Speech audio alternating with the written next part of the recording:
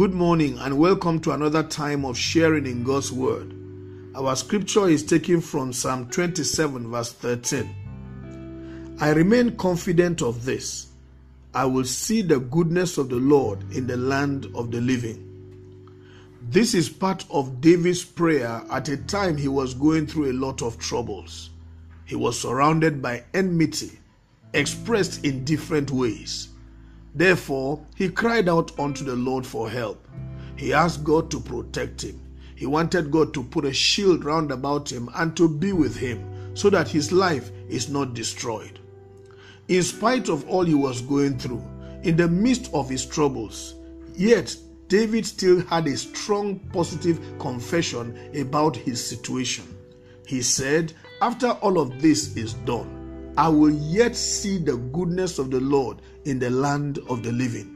Very powerful example that in the midst of trouble, a man is still seeing something positive coming out of it. This agrees very much with scripture. The Bible says the glory of the latter shall be greater than the former. It also says better is the end of a matter than the beginning thereof. So David refused to see a bad end. He was seeing a glorious end of all of his troubles. He said, my eyes will see good things at the end of the day in this land of the living. Please learn from David and be very positive about yourself. Avoid negative confessions concerning your life.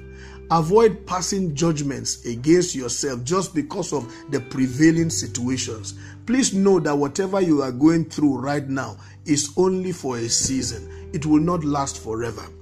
Listen to the word of God in Proverbs 18:21. It says, life and death are in the power of the tongue, and they that love it shall enjoy the fruit of it. If you look at Jesus also speaking in Mark chapter 11 verse 22 and 23, it says, have faith in God.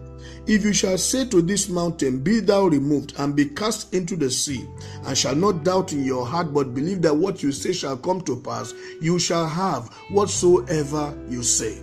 You see how these two scriptures tie up together to give power to the fact that what you say is very, very critical.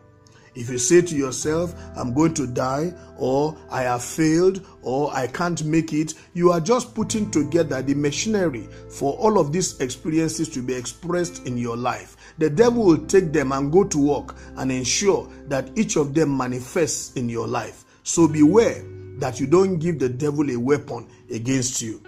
Instead, be like Paul when he said, I can do all things through Christ who strengthens me. Follow the example of David when he said, I will yet see the goodness of the Lord in the land of the living. So I'd like you to confess that whatever you are going through right now is not going to be forever. It's just going to be a beginning of something that is going to end up gloriously, and the Lord shall bring it to pass in your life.